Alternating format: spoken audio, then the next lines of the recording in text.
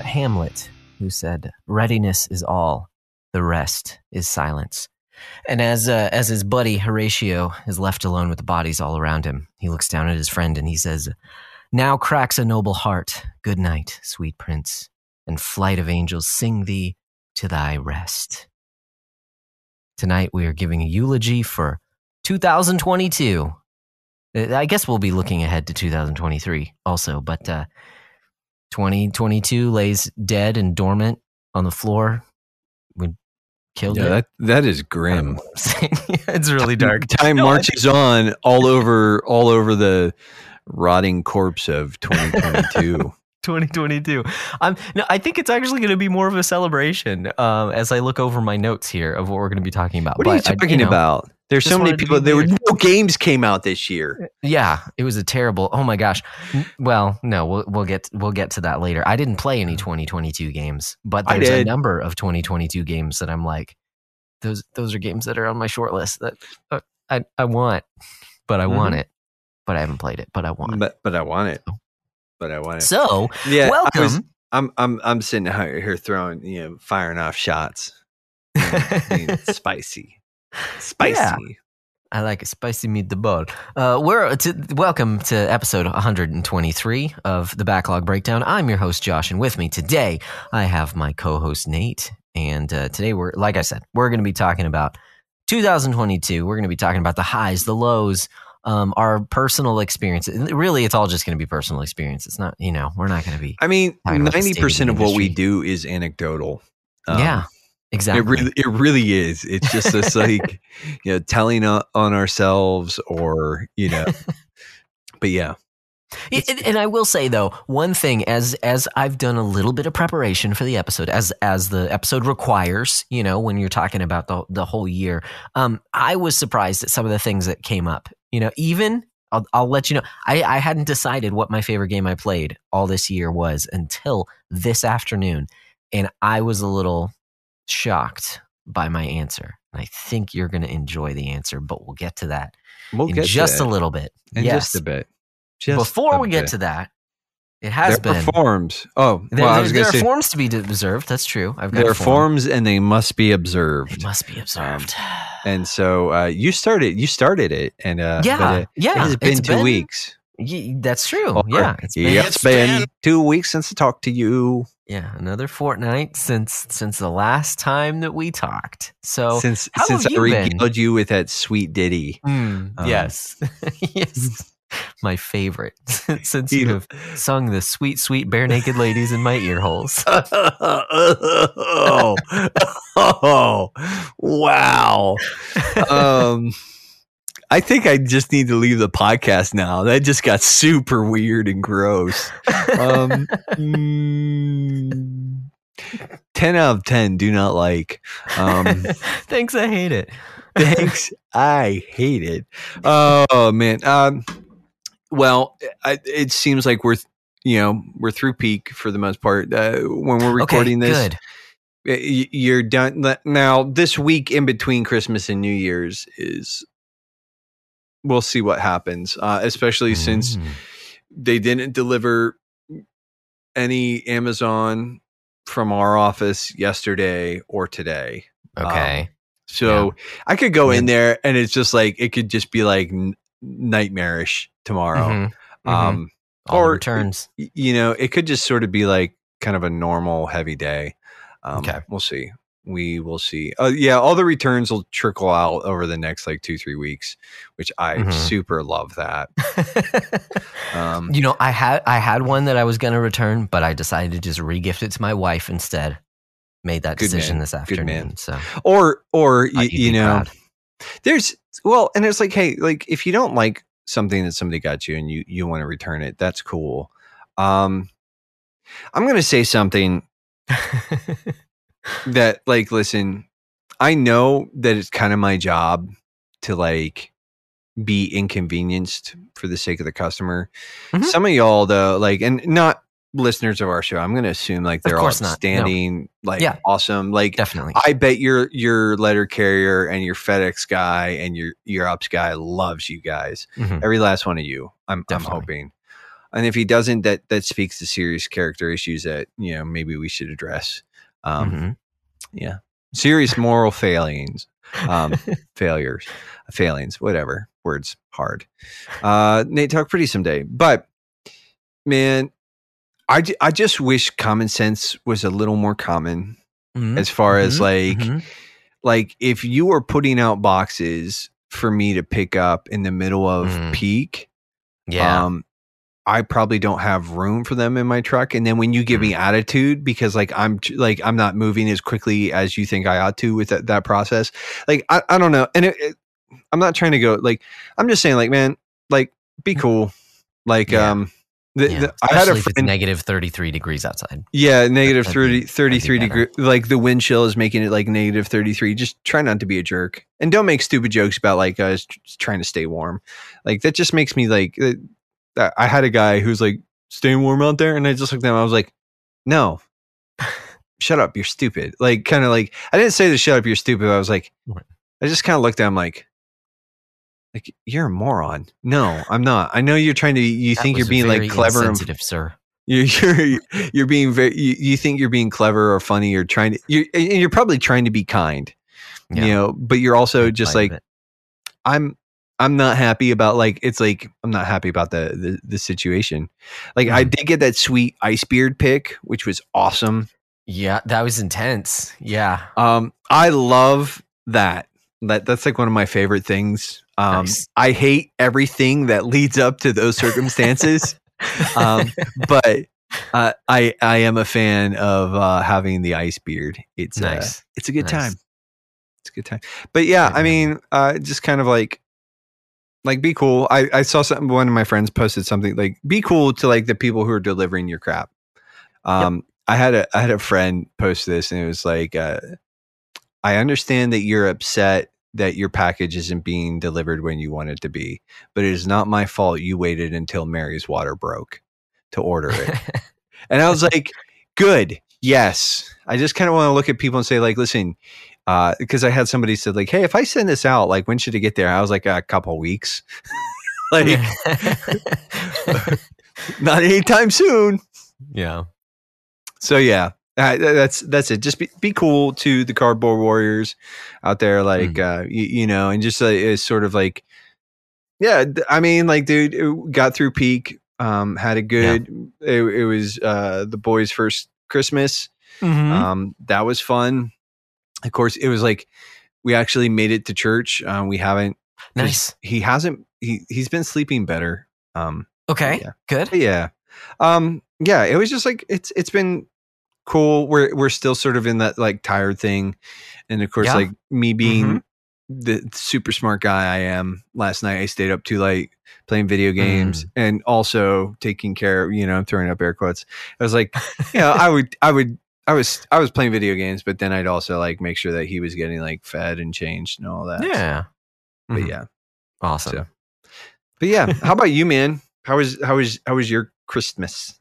Your Christmas? Yeah. It was good. It was, I was going to say it was busy, but not in the way that your work is busy. It's just busy in the events, a fun busyness. So, so yeah. And again, I was going to say a little bit of a lack of sleep, but again, nothing compared to having a new baby in the house. Simply later, staying up later because events, different Christmas events, and then waking up early because we have kids and there's no such thing as sleeping in, especially when they're excited about Christmas. So, but it's been a lot of fun. Both our families live here in town. So big holidays, we kind of double up on holidays. And that's the case with Christmas as well. So, church, opening presents, church, and then going to one side of the family, then going to the other side of the family, getting home at, 11 o'clock, something like that, and then getting the kids ready. We're all cranky by that time, just because on the drive home, on those 20 minutes on the drive home is when everyone gets super tired. So, everything hits. And so anyways, all that, I will say it's very different celebrating Christmas. There is never a dull moment when you have a 2-year-old who loves just getting into everything that she absolutely can. So although it is nice, I wouldn't say it's quite restful. Like it's very enjoyable to be with family and friends, but you can't really take either Sam or I like need to keep our eyes on, especially our 2-year-old, because she just, when she gets in the mood to have a lot of energy, which is most of the time, she will just, grab stuff and run away. And it's just a game, which is, she's so cute doing it, which is annoying because it's like, I want to be mad, but you're not doing this to be a turd. You're doing this to have fun. It's just coming off as being a turd because you could really like get into stuff you shouldn't, spill stuff everywhere, all kinds of stuff. It's almost like they have like, there's like a phrase that accompanies that age that I've been told about. It's something like the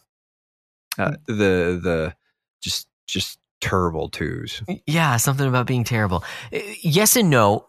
She's different than our other two, where our other two were more cognizant of like, oh, this is wrong. To her, it's more of just a game. So like even when she finds, I was going to say candy, but it's generally just like candy canes. When she finds one, she will grab it and she will go underneath our table that I'm sitting at right now. And so she crouches down in there and like starts eating it. And you can hear her, if we notice she's under there, it's like, oh, she's under there, like doing something she knows she shouldn't be doing, but she's just doing it. But again, it's not like out of, when you catch her, she like walks out. She's like, candy cane, like she hands it to, she knows, but it's not, again, it's not out of like malice. It's not out of like anything like that. She's just having fun. She just wanted it. So it's a little different. There are some kids who are very much just like brash about doing things that are like wrong. I do what I want and I don't care. Exactly. And that's not it. She does it in a way that like everything is just a game. So she'll grab something, you call her back, come on, give that to me. And she'll like look at you and then just run away, because she's like, she wants you to chase her. It's like, no, that's really frustrating right now. This is not a game. But she's just having fun. So anyways, I've gone on too long about that. But it is fun. It can just be very tiring because it means you can't let her, like, eyes on her. It's like, yeah, dude, that's like, no rest. It kind of reminds me of like when we had the boys, and it was a slightly different situation there, but it was like, there were some things there where it's like, you could just like, it was constantly like one of us was monitoring one of the boys at all times. Whether it was the 13-year-old or the 4-year-old, there was just like, it was like, there was no space to just, no downtime. Yeah. It was just like, which that was exhausting. Like, just like that constant, like somebody has to, like the fact that somebody has to be on that person at all times. It's like, dude, come on, man. Like, I mean, even with the boy right now, it's like, you can put him in his thing for a little bit, or like you can hand him off to the other person and be like, hey, I need to do a few things. Yeah. Yep. Yeah. So, but it's been good. It's been great. I've enjoyed Christmas. It's definitely hit that point where, being an adult, it's much more about giving presents than it is about receiving. So it's, it's really not a big Don't lie. deal. Like, you like receiving sweet robes. No, I enjoy receiving stuff. I was just saying, like, I was like the sweet robe that you got, being a fancy boy. Oh my gosh. It is so frivolous and like, honestly, I feel ridiculous, but it's so comfortable. And when it's cold, we've gotten this cold snap all across the country. But when it's cold, it's just really nice. That's all. But it's so funny. Dude, it's like, I just expect you to like start like posting pictures of you walking around the house in your robe, with a pipe, yes. I need to do that. That is such a great idea. Just like caption it as like, Josh Brocklow, man of leisure. Yeah. I love it. I will need to do that. That's like 3 or 4 social media posts right there. I just just need to get the photo ops in. That would be great. But awesome. So that's how I've been doing over the past couple years. Years. Wow, that was not the right word at all. The past couple of weeks, and especially around Christmas just unpacking time. Like a lot of things here. Yeah, my children are just running me ragged. But we talked about just the enjoyment. I have had a little bit more time to play some video games, and those times I have written down. So you've brought your backlog report to the table. It's good because that is the next segment. It's time for the backlog report. The next form to be observed is this here report on ye old backlogs. So as far as it comes to, I have been putting some time into a single game. I talked about it last time, Etrian Odyssey Untold 2. I am enjoying it quite a bit, but it is a beefy game. And so I don't know. I would be hard pressed to be able to finish this by the end of the year. We'll see what happens though. And honestly, I'm hard pressed to even recommend it because I'm not sure that it's really worth the time that it asks of you. But it's just good JRPG comfort food, if you know what I mean. So like, you just want the kind of. It almost sounds like it's sort of a caveated should play kind of thing where it's like, yeah, if you like JRPGs, this is a very JRPG. Yes. Yeah. Yeah. Because it has solid mechanics. It has some really cool customization. You've got a 5-person party and you can change jobs and stuff like that. So you can do some cool stuff in there. And it even has the challenge, which I came up against a boss and I'm just like, are you kidding me? You like one-shotted my party after you were down to like 75% health. And you did that like 2 or 3 times. So like I've gotten game overs on the same boss, which is good and bad. Like I enjoy the challenge. It just means like, I need to try new strategies and I need to change things up and do different things. So challenges there, which is nice. But it is a first-person dungeon crawler. So if you're into that, if you played Persona Q, that is kind of a mashup of Persona and the Etrian Odyssey games. And the gimmick of the game is that you draw your own map. So it's fun, but it also means like you just kind of have to traverse the entire map to kind of figure stuff out. So now that's part of the mechanics of the game in this version, right? I'm not sure that. I mean, John O'Spark might know. Yes. But I'm not sure that was part of the OG version. I'm pretty sure it's a staple of the series. I'm pretty sure that's what it is. So, okay. So the remake actually adds story where there's traditionally not story in these games. It is so customizable. You pick 5 random people. It's sort of like first Final Fantasy, where like they're just avatars that you change their jobs. They're whoever you want to be.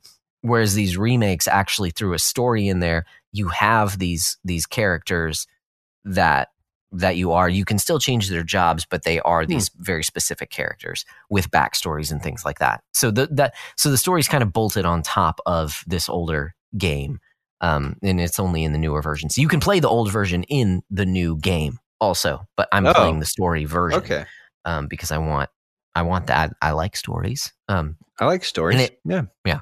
So I'm enjoying it, but it's not anything super special. It's just like, it's scratching that JRPG itch that I have so often. So I've made progress, haven't beaten it. But one thing that has affected my beatdown score for the year is that I got gifted a game called Vampire Survivors. And if you have been in our Discord or been around, I think you know who it is, who gave me this game. So that I do have to take a point for that because that's part of the rules. Even though it was a gift. So I'm looking forward to digging into that next year, like next week and playing through that. Yeah. So that I can take a point for sort of side take. The joke on the 31st saying like, hey, see you next year. It's pretty terrible, right? It's like the worst. That's like even like dad jokes are like, no, that's shut up, go home. Like, well, you know what the difference is between bad jokes and dad jokes, right? It's the first letter. It's just the first letter. So.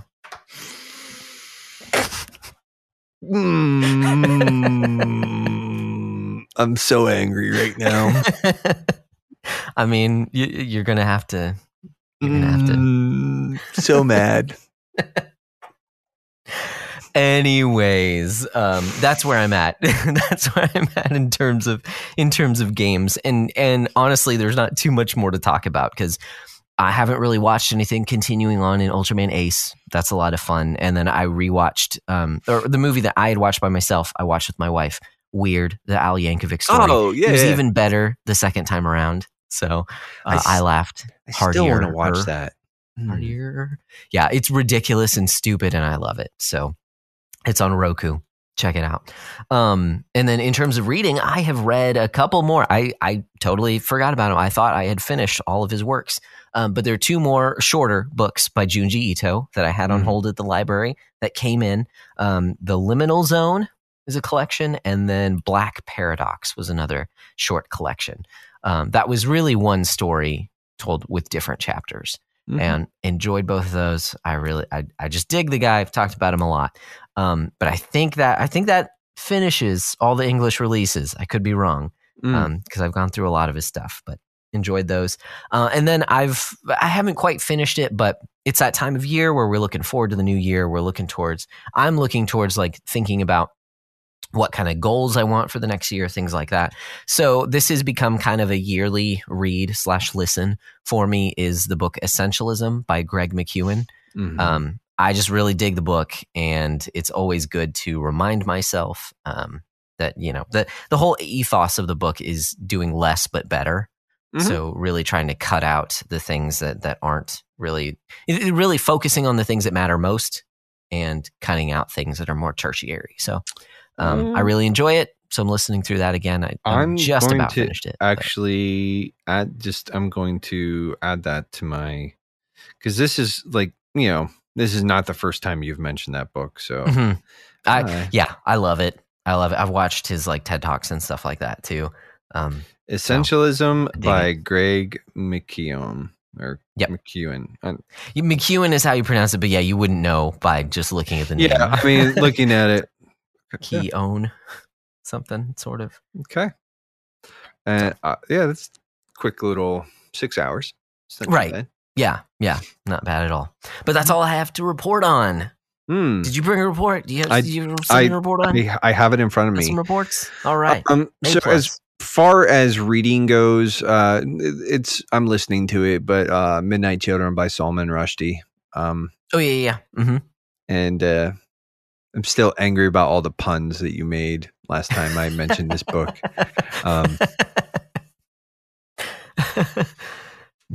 Disgusting. No, but he's got a good style. It's like, that sort of magical realism kind of stuff. And it's just weird and I like it. And again, it just sort of further just, doubling down on like, I'm probably, unless something like changes that he ends up just wowing me, I don't know that I'm ever going to read anything by him again. But gotcha. I'm like, it's good. I don't hate it. I'm also like, it's not wowing me. It's like, this is neat. It hasn't really hooked you. Yeah. And like a fish. Don't do it. Stop. Just stop right now. You're the worst. You're not going to rush out and buy anything else? You used that one last time. You used both of those last time. I hate my life. All right. But that's really all I've been listening to as far as like books and / reading. And it's cool. You know what we didn't do is talk about like our personal challenges. Yeah. But I don't think either one of us have been like super great about that. No, I haven't. So I was just thinking about that one. I was like, oh, no, yeah. Yuck. It's been quite a challenge to keep up with. Yeah. But as far as watching, just really, watch some like Christmas movie stuff. Like my parents came in the other weekend, so we watched some like Christmas movie stuff with them. Been watching One Piece still. Sweet. I'm on the Drum Island arc. Okay. And then there's a show that is on Hulu called I want to say Abbott Elementary. Okay. And it's kind of like an office. It's an office like, which is like it's kind of office-esque. It's kind of in that vein, like The Office, like Parks and Rec, like all that stuff, where it's sort of a kind of a mockumentary, but it takes place in a school in Philly.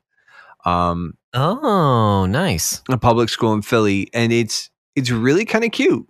And it's a little whatever, yeah. But we've watched it's on a second season, and Megan and I sat down the other night, and we just turned it on and we watched the first season, and we've sort of been. I think we're caught up in the second season. It's fun.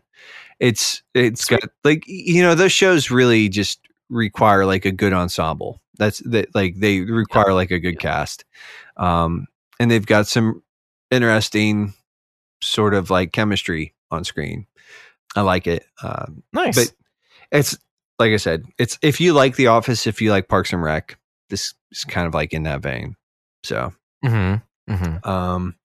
that's really as far as watching. That's it. As far as playing, it's really been only sort of like two things. I continue to play Marvel Snap because it is the thing that just I do when I'm not doing other things. My life happens in like 3-minute sessions of Marvel Snap. No, it's not, but it's Marvel Snap. It's great. It's fun. Yeah.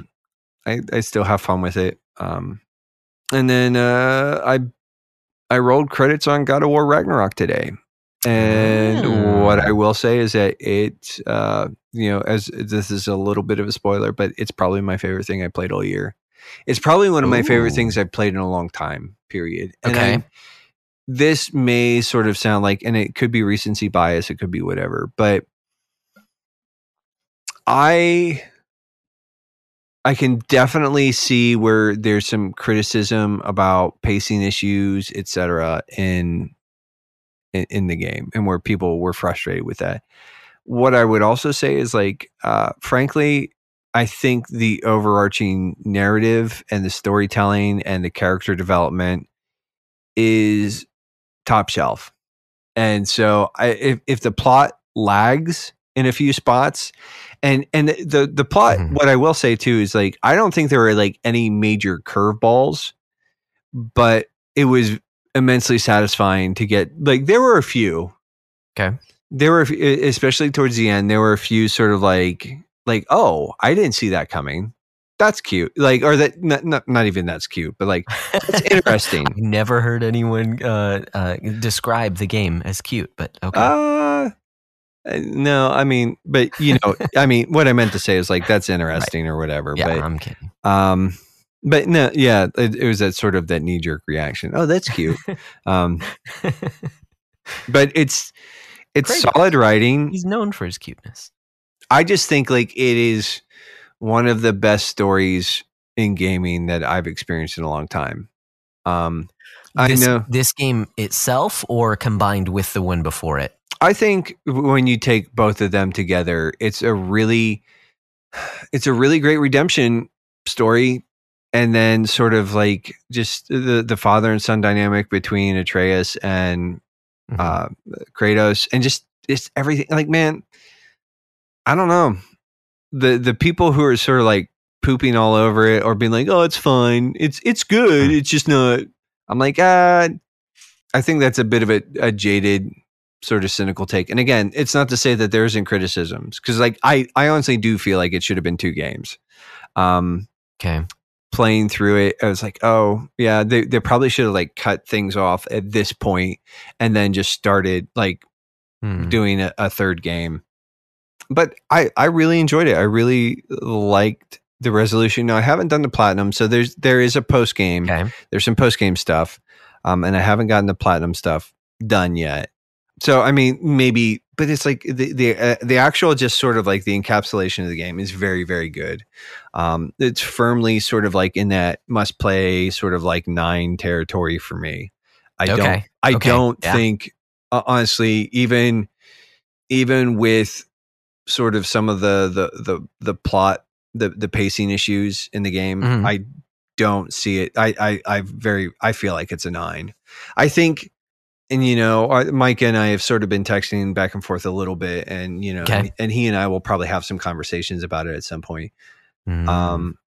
It's just overall like, and this is the thing that Sony does, right?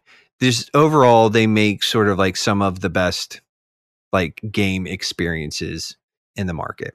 And this is just another sort of entry into that. It's just like, I think it's very good. Yeah. It's maybe it's not as gamey as some people would like. Maybe people want it to be a little more like sort of video game-ish. Okay. Because I've heard like, well, if you could fight more, if the combat was whatever, and they want it to be a little more arcadey, a little more whatever.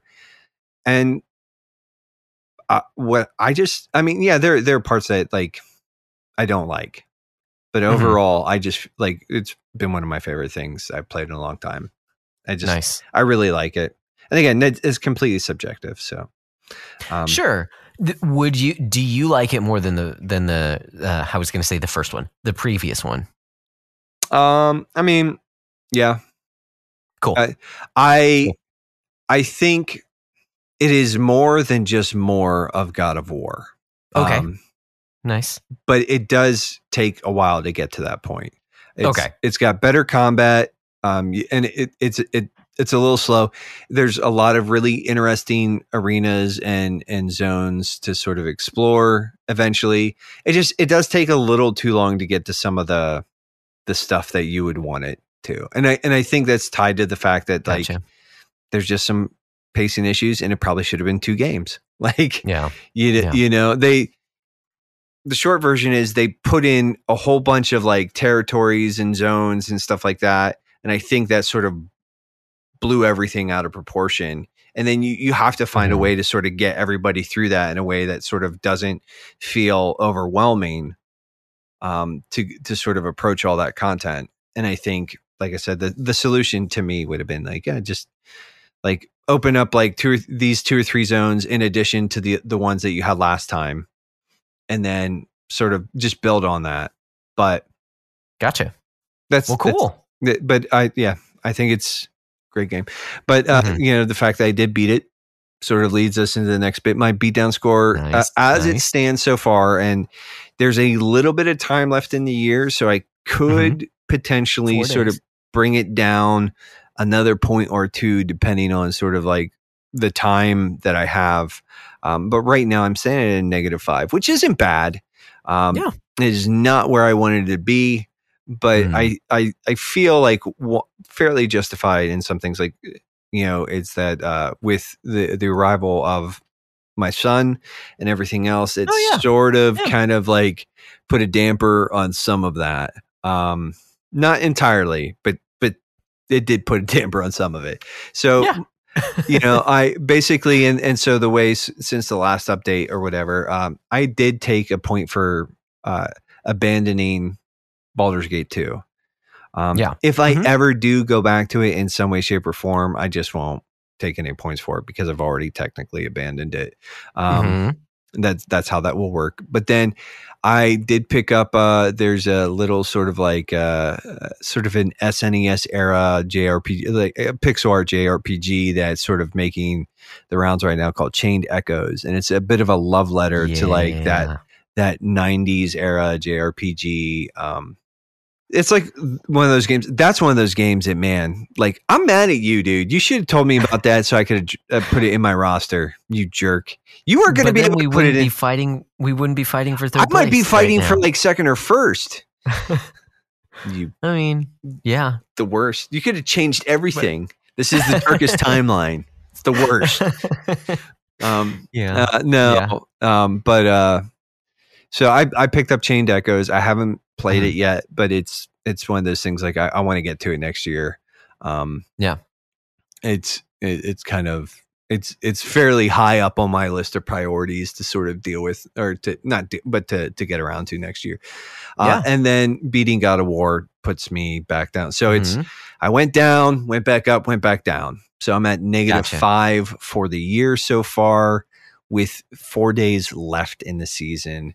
But speaking of the Backlog Beatdown, the GG app is the official app of the Backlog Beatdown. That's right. So, and this meta that we've been running, that was actually based off of Backlog Golf from years and years ago. But the GG app, it's developed by our friend Charles Watson. He actually just sent me a message. I think he's going to be doing Backlog Golf in his Discord server. So nice. Yeah, way to go! Get after it. Knock it out. I think you might need to change some of those rules, Charles. Maybe. We definitely felt like we needed to. But anyways, getting back to GG, it's a letterbox style app for your video game collection. You can do custom lists, you can rate and review games, you can build a wish list. There's all sorts of different like status updates kind of thing. It's a what's the book app? It's like Red Shell. Goodreads. It's like Goodreads for your video games, but doesn't suck. Again, the letterbox thing. But you can do, there's a whole bevy of features that are available on sort of like the free model. But there's also, if you're interested, he does have sort of a premium tier. I think it's called the Elite tier. It's $5 a month or $50 a year. And that you get early access to new builds that he's sort of like playing around with. You have a unique role in his Discord server, and he interacts with those people a lot more. And he takes feedback from those people, like sort of prioritizes feedback from those people. It's a great app. We really like it. We're really glad that Charles is sort of like, able to sort of do this thing, and we'd really encourage you guys to check that out. At least the free version, and if you like what he's doing there, throw him a couple bucks a month. Yeah, well, like $5 a month at least. But had and other things that we hope that you would, want to throw money at. It's us, all right. And you're saying like, guys, what do you need money for? Well, we don't need money, but it does make things a little bit easier. We do have some production costs. It lets us sort of buy new equipment, and it lets us occasionally sort of buy games that our patrons pick for us. And so, it's like one of those things that. We try to be wise, and it helps us to sort of grow the podcast a little bit. But look at it as a bit of a tip jar. And if you've done you've given us a rating and a review on the podcatcher of your choice, and you've done the sharing and the caring, you've made your grandma download our show, which that's your terrible grandchild, and you should feel bad for subjecting your elders to that kind of abuse. But if you've done all those things and you want to go a little bit above and beyond, we do have a Patreon. And there are some perks there as well. You get early and uncut access to each and every episode. So there's lots of stuff where I sound especially stupid, and Josh edits that out in post. Doesn't get edited out. In that version, you get to listen to me just go, and be an idiot. But there's also a video feed for people who are interested in that. There's we talked about it a little bit earlier. Sometimes our patrons actually get to nominate games or topics for us to, do an episode on, and they can join us for that episode. We just did one with Baldur's Gate 2, our friend and patron, Paul. Wes Ray did Mother 3 this year. The turkey, Trash Turkey, gave us River City Ransom. And so there are some additional sort of perks that and again, name talk pretty someday. But yeah, and you just have a little more access to Josh and I. There's a unique role in our Discord server, and we sort of do prioritize those interactions. Well, a little bit, just the teensiest bit. Yeah. You give us money, we like you. Yeah, you give us money and we like you. So that's how that works. And other things that we hope you like and check out, right? We are friends with the artist currently known as the Techno Funk Boy, Paul Lytle, and Wesley Ray, the Mr. Henshin Dad himself. And we're not just friends. We're actually sort of like partners in a way. We're all members of the Playwell Network, a podcast network dedicated to, helping people to play well. We just want to be a little more intentional about the media that we consume, how we interact with entertainment and games and just media in general. And so we like Wes, we like Paul, and we like the things that they're doing and the things that they're saying there. And we'd really encourage you guys to check them out. And all that being said, here's a word from one of them. Hey there, I'm Wes, and I run the Henshin Dad podcast. If you don't know what that is, well, it's a one-man show where I talk about all the things that you need to know about the tokusatsu genre from Japan. If you've seen shows like Power Rangers and Ultraman, then you've seen tokusatsu, and I just happen to think those types of shows are pretty cool. So come on over and take a listen as I discuss all the current and retro happenings in the genre.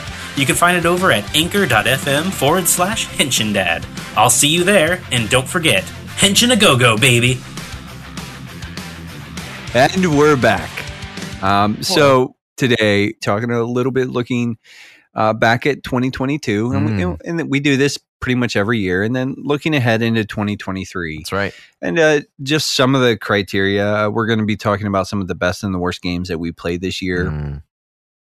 We're going to do a little bit of a beatdown wrap up for the most part. I think we are going to try and towards like the 30th or the 31st, I think we're going to actually try to work in an actual, so like, hey, this is where we ended.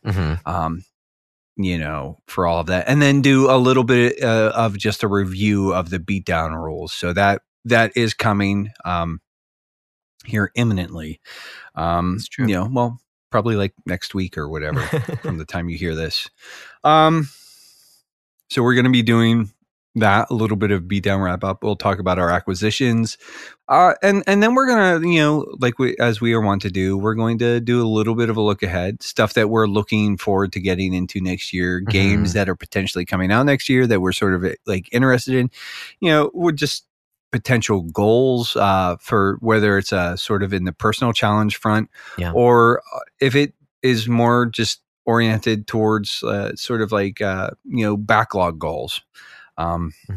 And all that being said, let's just sort of kick it off. So the best and worst of this last year, Josh, as far as what we've played. Now, earlier you said that you hadn't thought about this at all, and prior to this, and then you were thinking about it today, and you said that you had a pick that you think might surprise me. Yes, because it surprised you apparently. Yes. Consider my curiosity piqued. What was this? So at the time that I played it, it was I really enjoyed it. We talked about it on the podcast multiple times. But it didn't strike me until I was going over all the games that I played this year and what kind of rose to the top, because I did play, I mentioned earlier, I hadn't played any 2022 games, so it's not surprising in that sense of like, this underrated game, because it's really not an underrated game at all. It just surprised me. So some of the top games, as I was whittling down the list of games that I have played this year, Final Fantasy IX rises to the top of like, okay, yeah, it's better than I remember. Dragon Quest XI is fantastic. It's another one that like I knew it was going to be good, and it was even better. Pretty much same thing with Hades. Okay, is another one. Astral Chain was really good. As I'm looking back on it, I'm like, yeah, it just continued to get better and better. Ori and the Blind Forest, Mother 3, and even Xenoblade 2. And again, that's one that's kind of hard to recommend, but I really enjoyed my time with it. So those were some of my favorites out of all of them. But really taking a look at the list and just going by purely like, okay, what out of all those games, what do I want to replay the most? Like I look at those, and what would I want to pop in? That's kind of my criteria of like, what's the best? It has to be Hades. Like, I think that one is really the one that came through. I think Dragon Quest XI is a very close second, because I think it's a great game, and it's one that I would recommend to pretty much anyone who enjoys JRPGs. But there is a level to Hades where you can, like, I feel like I could jump in again tonight after this recording and enjoy it just as much. So there's an element of like pick up and play, or just like continue to play, like even without an end goal of just like, no, I just want to do another run. Like, let's just have fun with it, you know? Yeah. Yeah, I'm speaking your language here. I'm so glad you're on this. I'm actually like, so the reveal of the Hades 2 trailer at the Game Awards, dude, has me like, I think next year I'm going to do a platinum run on Hades. Okay. I think next year I'm just going to build some time in. Like, that's going to be something that I whittle away at all year long. Mm-hmm.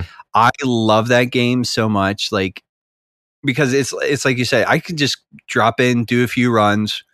Mm-hmm. It's like the story is kind of fun. The cast of characters is kind of fun. Mm-hmm. The action is super tight. The runs are just like, it really is like, I would say like the story and the characters, right, are sort of like the weakest part of a very strong game overall. Mm-hmm.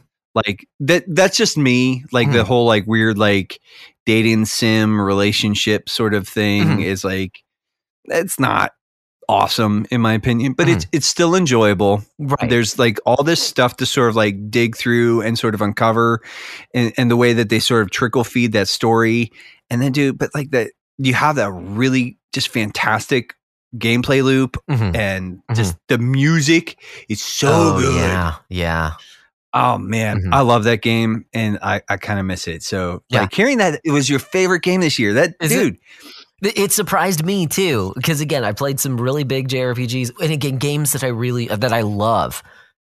And again, Dragon Quest XI is like right up there. It's right, it's right there. It was simply just that, like, as I was looking, I feel like Hades is one that I can continue to return to. You know, now that I have that distance from it, I feel like it's one that I could go back. You know, I say I could play right after this, but I'm saying like for the long term, it's just going to be one. You know, I kind of feel similar to something like Hollow Knight, and I'm not saying it's as great as Hollow Knight. Hollow Knight's great also. It's in different ways. I think they're in like similar tiers. Yeah. You know, they're both like S tier games in my opinion. Yeah. So, yeah. So anyways, that's where, again, it surprised me as someone who loves his JRPGs, of just like, no, you know, I think I'm going to, and part of it too, I know this is weird to say, but is like how I played it, because I mostly played it on the elliptical, but it was perfect for that jolt of energy. I wake up in the morning and I want to play it, and it gives me energy while I'm exerting energy. So it was just like this perfect time to play it also. You know, physically moving my body while playing it. Like I got, and you know, and no one else was downstairs because it was early in the morning, but you could just, I was going harder at the elliptical whenever I was playing it, you know, because you get, especially at boss runs and stuff like that. So it was a good time. That's got to be my favorite game that I played this year was Hades. So dude, I know it's like 2 years late, man. But still. Nah, dude. I mean, like, I remember when I brought that to the table and I was like, no, I think this belongs in like the top 10. Yeah. You know, potentially. And it's like, now I get it. I just think it's a great game. I think it's like, and like I said, when I saw the Hades 2 trailer, I was like, yes, like I am in there for that. Even though it's sort of like a weird bit of departure for Supergiant. Yeah. I'm like, it's like their first ever sequel, and I'm like, well, they made like $1 bajillion off it, and they fine-tuned that game like so well. So like it makes sense that you do another one.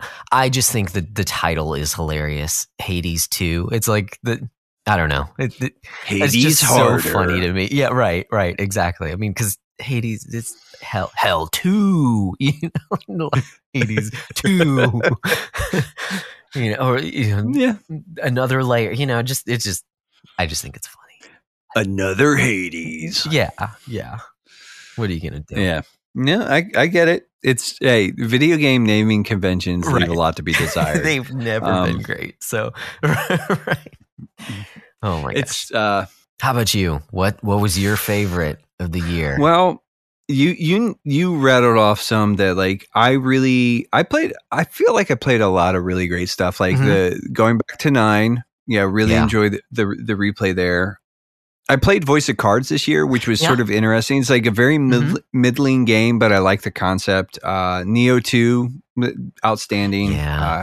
all that DLC. Had a lot of fun with that, co-oping that with Deuce and Parker, and then I would solo a bunch of stuff as well. Kind of looking through here, Dragon Quest XI, the definitive edition. I like that so much. I got the plat this year. That was definitely a contender for favorite game of the year. I really do love my time with that.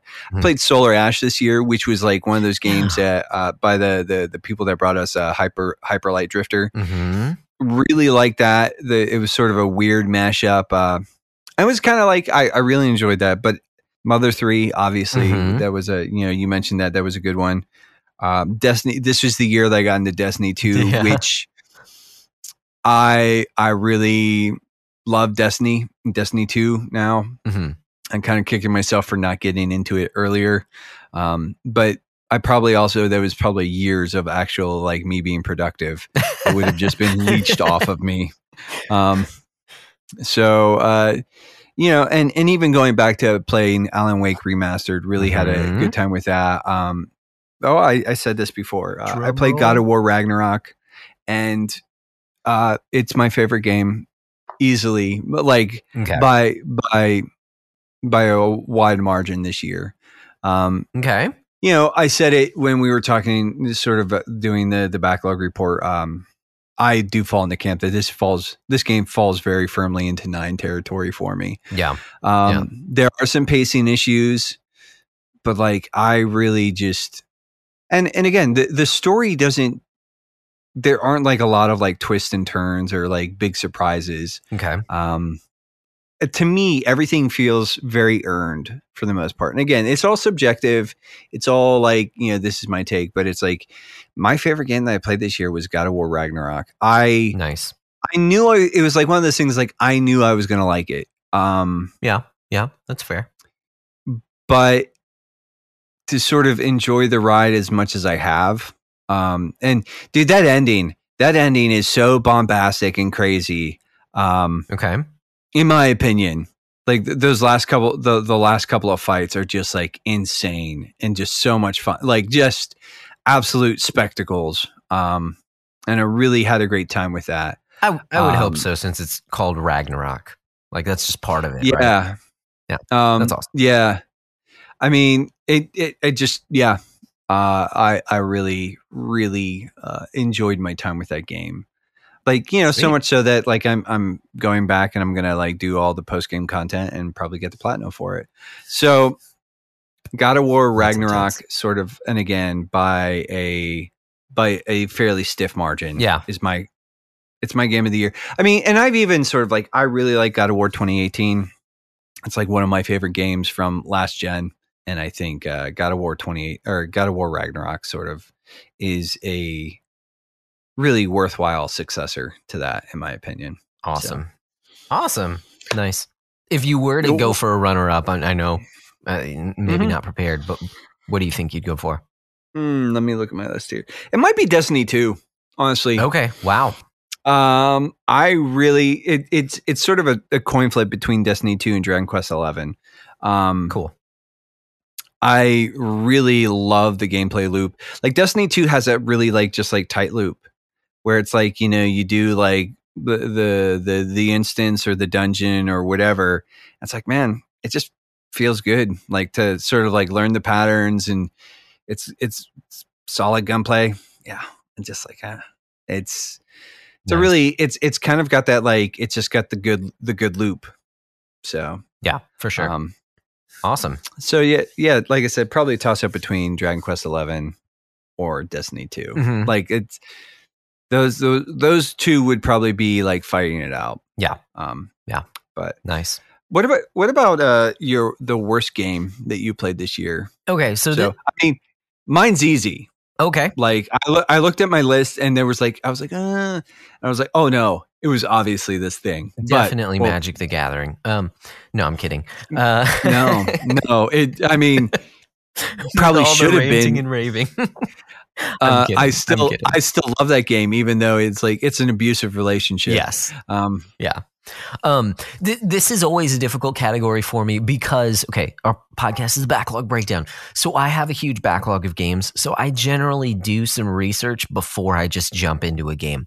especially now that we have the beatdown in place, it's like I want to spend my time on good games. And so I for the most part, I check out games that I really, want to play and want to enjoy.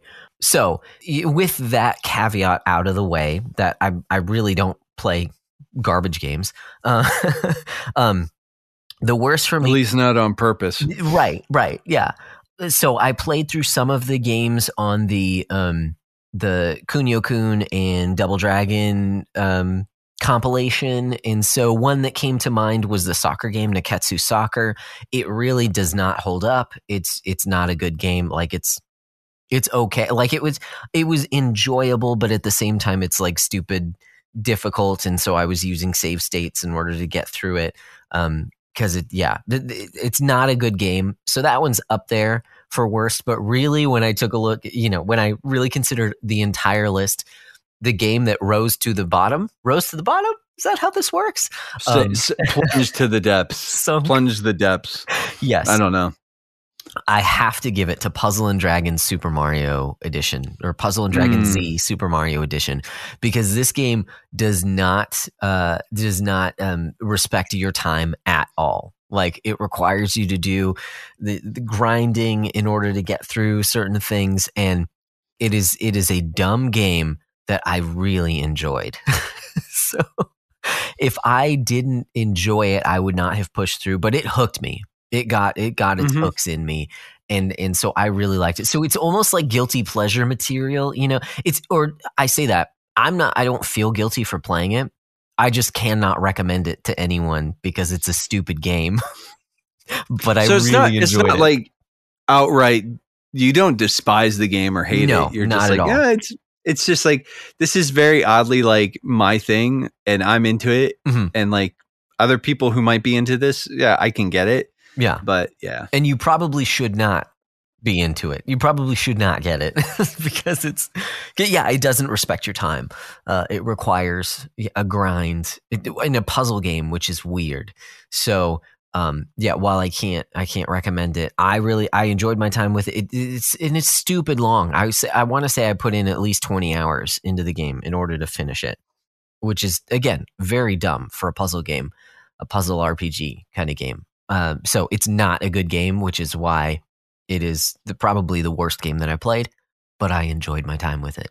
So that's what I got.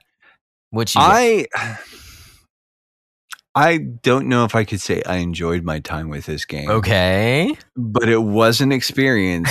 I did play it. I did play it. My name is Mayo. Oh, man.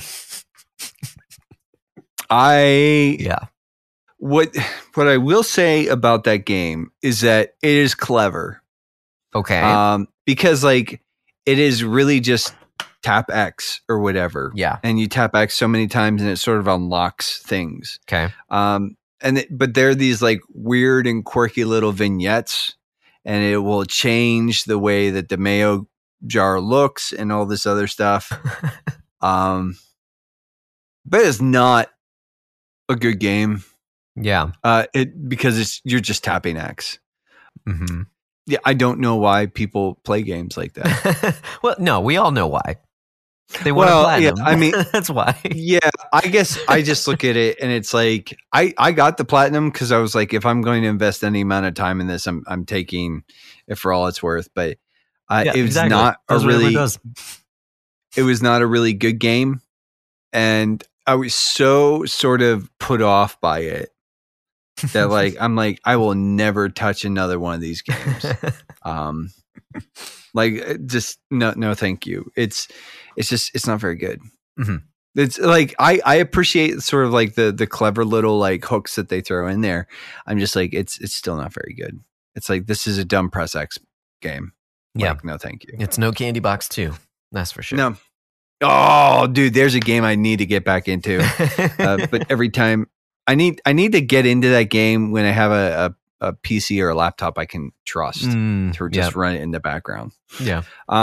let's just sort of take a couple minutes here and go through our acquisitions and sort of all and our acquisitions, the games we played, and just sort of talk about all the points and stuff that and sort of the way that broke down. I'll go first this time. Yep. So as far as acquisitions, so I started out and there was a lot of stuff early on that I was using, like gift cards and or like gift money that I had received. So I ended up picking Clubhouse Games up for a point, Eastward for a point, a lot of Switch stuff, Chris Tales, which I think I got on PlayStation, and those are all gifted. I got spent a little bit more of the sort of gift card sort of fun money or gift money. Getsu Fumiden, which is sort of a roguelike thing, platformy thing. Yeah, very I really like I like the visual style. Yeah. So I used some that was also gifted. And just the only reason like I'm sort of keeping these like separate as gifted is if I played any of these, I don't have to take a point. Like, whereas with a straight purchase, if you buy it, you have to play, and you play it, you have to take an additional point. Dying Light 2, that was a straight purchase for $25. But I'm probably going to get into that next year with Parker and Deuce at some point in time. Gotcha. The Ascent, I used gift money for that. Quake, I purchased that for $5 because that's got co-op, and it's Quake, dude. Quake's awesome. Yeah. Unpacking, I picked that up. That was just a straight purchase for another positive point. Worse Than Death, which is sort of a little, and so far all of these have been +1 points. I will. So it's like a weird kind of like indie sort of game where you're just running away from some sort of monster or something. It looks like it might just be like a fun little quick burn on Halloween or in October or something like that. I picked up and I started playing the Teenage Mutant Ninja Turtle Shredder's Revenge. So that gives me +2 points there. And then Toe Jam and Earl, Back in the Groove, picked that up for a couple bucks. Okay. So that gives me a point. Stanley Parable Ultra Deluxe Edition, I ended up picking that up for the podcast, so I take 0 points on that. But that also means that when I do play it, I'm also not able to score any points on it. Yeah. So picked up God Eater 3 this year for another positive. The Portal Companion Collection, again, that was a podcast purchase, so no points taken. And when I played Portal, no points. I couldn't actually score any points on that either. So Valkyrie Elysium, which I spent a chunk of money on that because I bought it digitally and physically, and but I'd take a point for that because all I did was I played the demo, and then I made sure that the demo sort of was like kicked over into the actual game proper. I fully intended to play this game, and I still will because I'm going to get my money out of it. But I'm also not expecting it to be very good. I picked up Code Vein, Destiny 2, the Legacy Collection, which was sort of a DLC pack that had some of the content in it. I picked that up, and I did play through that. Ended up beating one of the DLC sections. Pombarian, which was that chess roguelike thing that I was playing for a little bit. I picked that up, and then I threw them $5 to unlock like their sort of premium version or whatever. Okay. So I took +2 on that. Destiny 2 Witch Queen, I picked that up. Haven't played it yet. I will at some point in time. Her Story, I picked that up on my phone for a couple bucks. Inscription, again, picked that up. I used gift cards and sort of fun, like gift money kind of stuff to pick up God of War Ragnarok. So I played that, but did not have to take if I had purchased it. Yeah. Okay. So I just took +1 on that. Shatter Remastered, which was basically me just buying a version of a game that I already owned.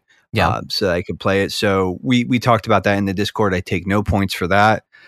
Chained Echoes, I take a point for that. And then Destiny 2 Lightfall, I picked that up. And so with all of my acquisitions, I'm at a positive 25 with all of my acquisitions.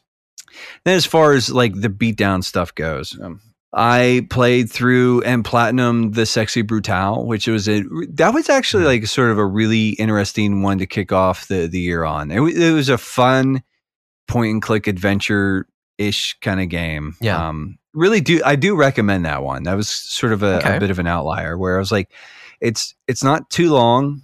And it's really sort of these interesting little like sort of like puzzle sequences. And it's all about like sort of getting to know the routines of the different people in the house. Gotcha. So that's a -2. Replayed Final Fantasy IX, used my replay sort of for that. So took a -1 on that. Played River City Ransom for the episode with the Trash Turkey. I have beaten that several times, and that was a podcast sort of thing. So no points taken on that one, or no points awarded on that one. I played through Voice of Cards, which again, I enjoyed my time with that. It's middling, but it's like an interesting idea. I've heard that the most recent one, I think Beasts of Burden or something, is supposed to be pretty good. Yeah. -1 for that. Beat Neo 2. And because that on How Long to Beat, that's the main story campaign is clocks in at over 35 hours. That's a -2. Then I went on to beat all of the DLC for Neo 2. So that's the Tengu's Disciple, Darkness in the Capital, and the First Samurai. -1 for each one of those. I played through the Division 2 Warlords of New York expansion. That's a -1. I platinum My Name is Mayo, so I take a -2. I hate everything about that.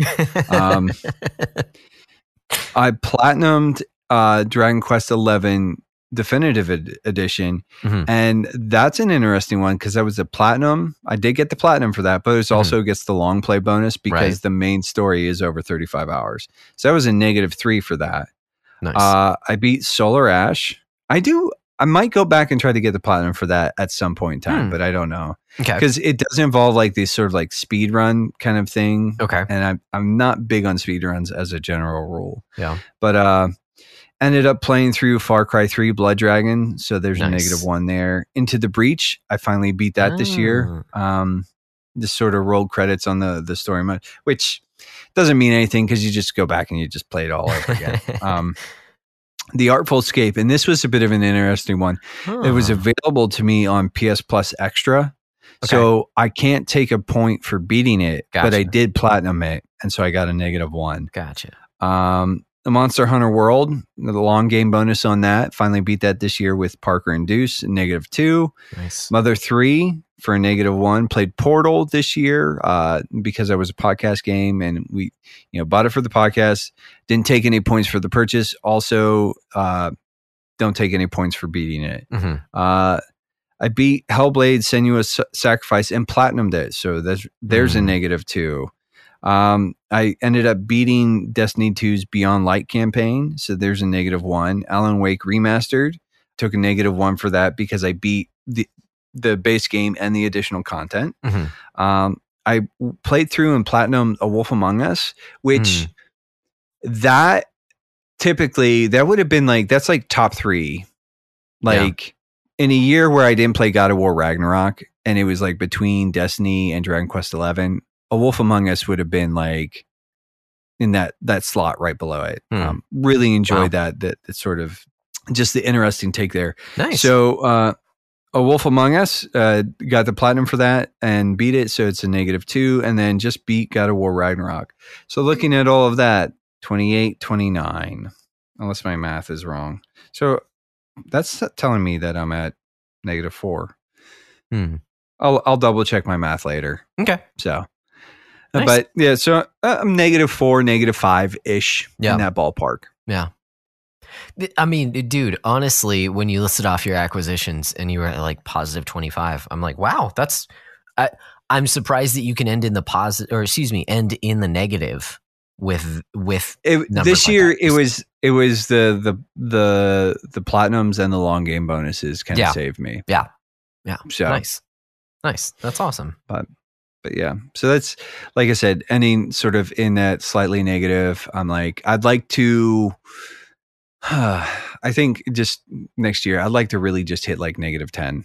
And because like, listen, the thing is like the long game bonus is nice and the platinum is nice, but it's also like I think when you look at the actual number of like acquisitions versus like games I played, it's about the same. So I had I have as much coming in as I have going out. Yeah. But I was doing pretty good there for a while. And then I think what happened is like sort of like Destiny 2 sort of cracked open the seal for me. Yeah. And I was like, I'm just going to lose my mind. But how about you, man? Like, what was your acquisitions and your like playthrough kind of look like? Okay. So my acquisitions, it's pretty low this year. Like I said, again, like no 2022 games. And so I have to say that the beatdown has really helped me in this area, because normally there are a handful of games that came out this year that I would have already picked up by now if it weren't for games in my backlog that are just nagging at me that need to be played. So something like Elden Ring, I would have picked up. Triangle Strategy, maybe God of War. I don't know, depending on how the year looks. Xenoblade Chronicles 3, dude. Yes, Xenoblade 3, definitely. That's on my short list, especially after enjoying the second one. So yeah, I mean, there's even Live Alive, something like that, where that's definitely like on my radar for a pickup next year. Yeah, and probably even Soul Hackers too. Just because I like Shin Megami Tensei, and that has there's some relation there. I played the first one, the one that came out in the 90s. I think 90s. Anyways, regardless, and I don't have any of those pickups. Now that said, there is one game that came out in 2022 that I did pick up. That was not on my short list. It was just on a really good sale. So. Anyways, my acquisitions are pretty low. I was doing really well until like the last couple of months. But it's at a total of +8. So the games that I picked up this year, Scott Pilgrim versus the World. And I think I remember last year even saying that I was probably going to buy it this year. Well, I did it. I bought that game. Ni no Kuni 2 was just super cheap on Switch. I think I paid like $10 for it. So I was like, I've heard it's really good. Yeah. Your version of Scott Pilgrim, what platform did you buy that for? Switch. Cool. I also I have it for Switch and PlayStation. Yeah. I definitely want to get through that at some point. Sweet. So. Yes, let's team up and do it. We need to do that. And rope in I can't think of his name. Jake. Jake, there you go. Rope Jake in cuz he was also the one who was telling me that it was on sale. When I was like, okay, let's do it. Let's go for it. So it'll be good times. Yeah, let's do that because I want to play through it. So Scott Pilgrim, Ni no Kuni 2. This is kind of funny. You would think I would think I would have an avalanche of games because of this. This year I picked up an Xbox One. So I did pick up the Halo Master Chief Collection because it's super cheap and you get so many games. So I'm looking forward to digging into that next year. But Master Chief Collection. And then here recently I picked up Ace Attorney Apollo Justice. Again, super cheap, $5. Taiko no Tatsujin Rhythm Festival. Oh my gosh. Loved the previous one, Drum and Fun. And so I'm looking forward to playing through that one. Here's the 2022 game. I guess Taiko no Tatsujin isn't it? I think it came out this year. I could be wrong. Anyways, Scarlet Nexus. Scarlet Nexus was $8 on Xbox One for a physical game. So that was kind of a no-brainer. It was on my list of like, this game looks really good, but not like I need it now. But it was $8. But so, yeah, that's like one of those things. Is like if you're even like remotely interested, that's a price point that's hard to argue with. Yeah. Yes, like disc from Amazon, brand new, not even pre-owned. So I did bite on that one. Monster Hunter Rise, picked up that on Switch, and then was gifted Vampire Survivors. So that's a total of 8 games for a +8 for the year. And then for the games that I finished, let's see, got Battle Chef Brigade at the beginning of the year. Final Fantasy IX, which, like you, I decided to take my replay on. So I did take a point for that one. That was a good time. River City Ransom, A Plague Tale Innocence, Pokemon Sword, Dragon Quest XI. Got 2 points for that one because of the long game bonus. Puzzle and Dragons Super Mario Edition, Hades, Mega Man 11, Super Dodgeball, Astral Chain, Neketsu Koko Dodgeball Boo MD Soccer Hen. That's just the soccer game on the Kunio-kun collection. Ori and the Blind Forest. This is another Neketsu game, another Kunio-kun game. Downtown Special Kunio-kun no Jidaigeki Daio Zenin Shugo.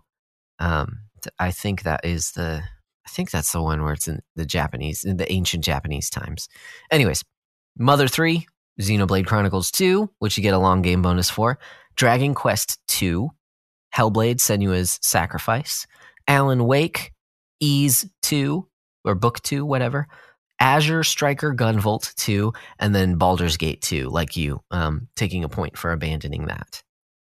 So that comes out to a total of negative 24 for the year. So negative 24. I didn't include the Baldur's Gate abandonment in my list. That's what it was. There's that extra point. There you go. Because, we put some time into it and recognized didn't have the time for all that the game offers. You can hear more about that on our previous episode.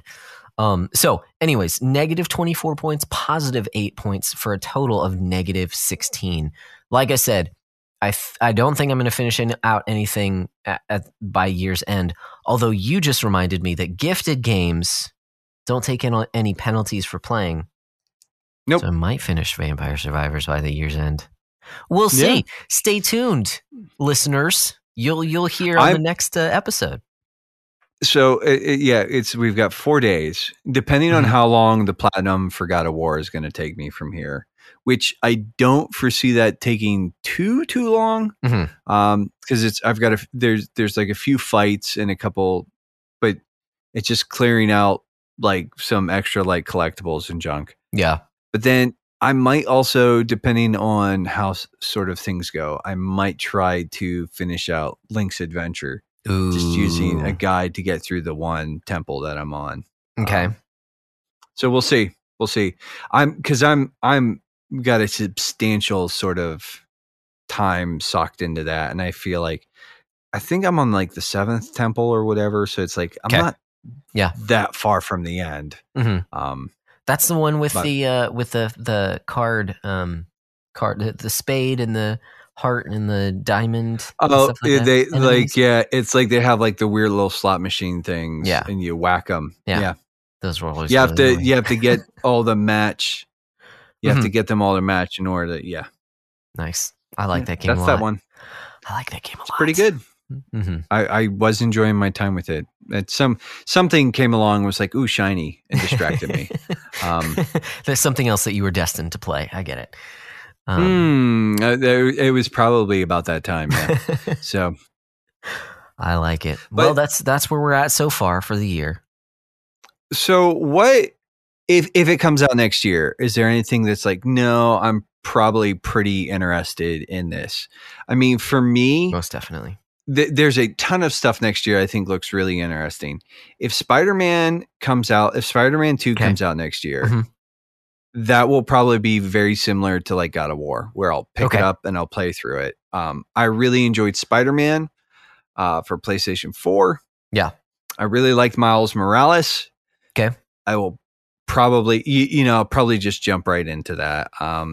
That's sort of a given for me. As far as like other stuff coming out next year, there's a ton.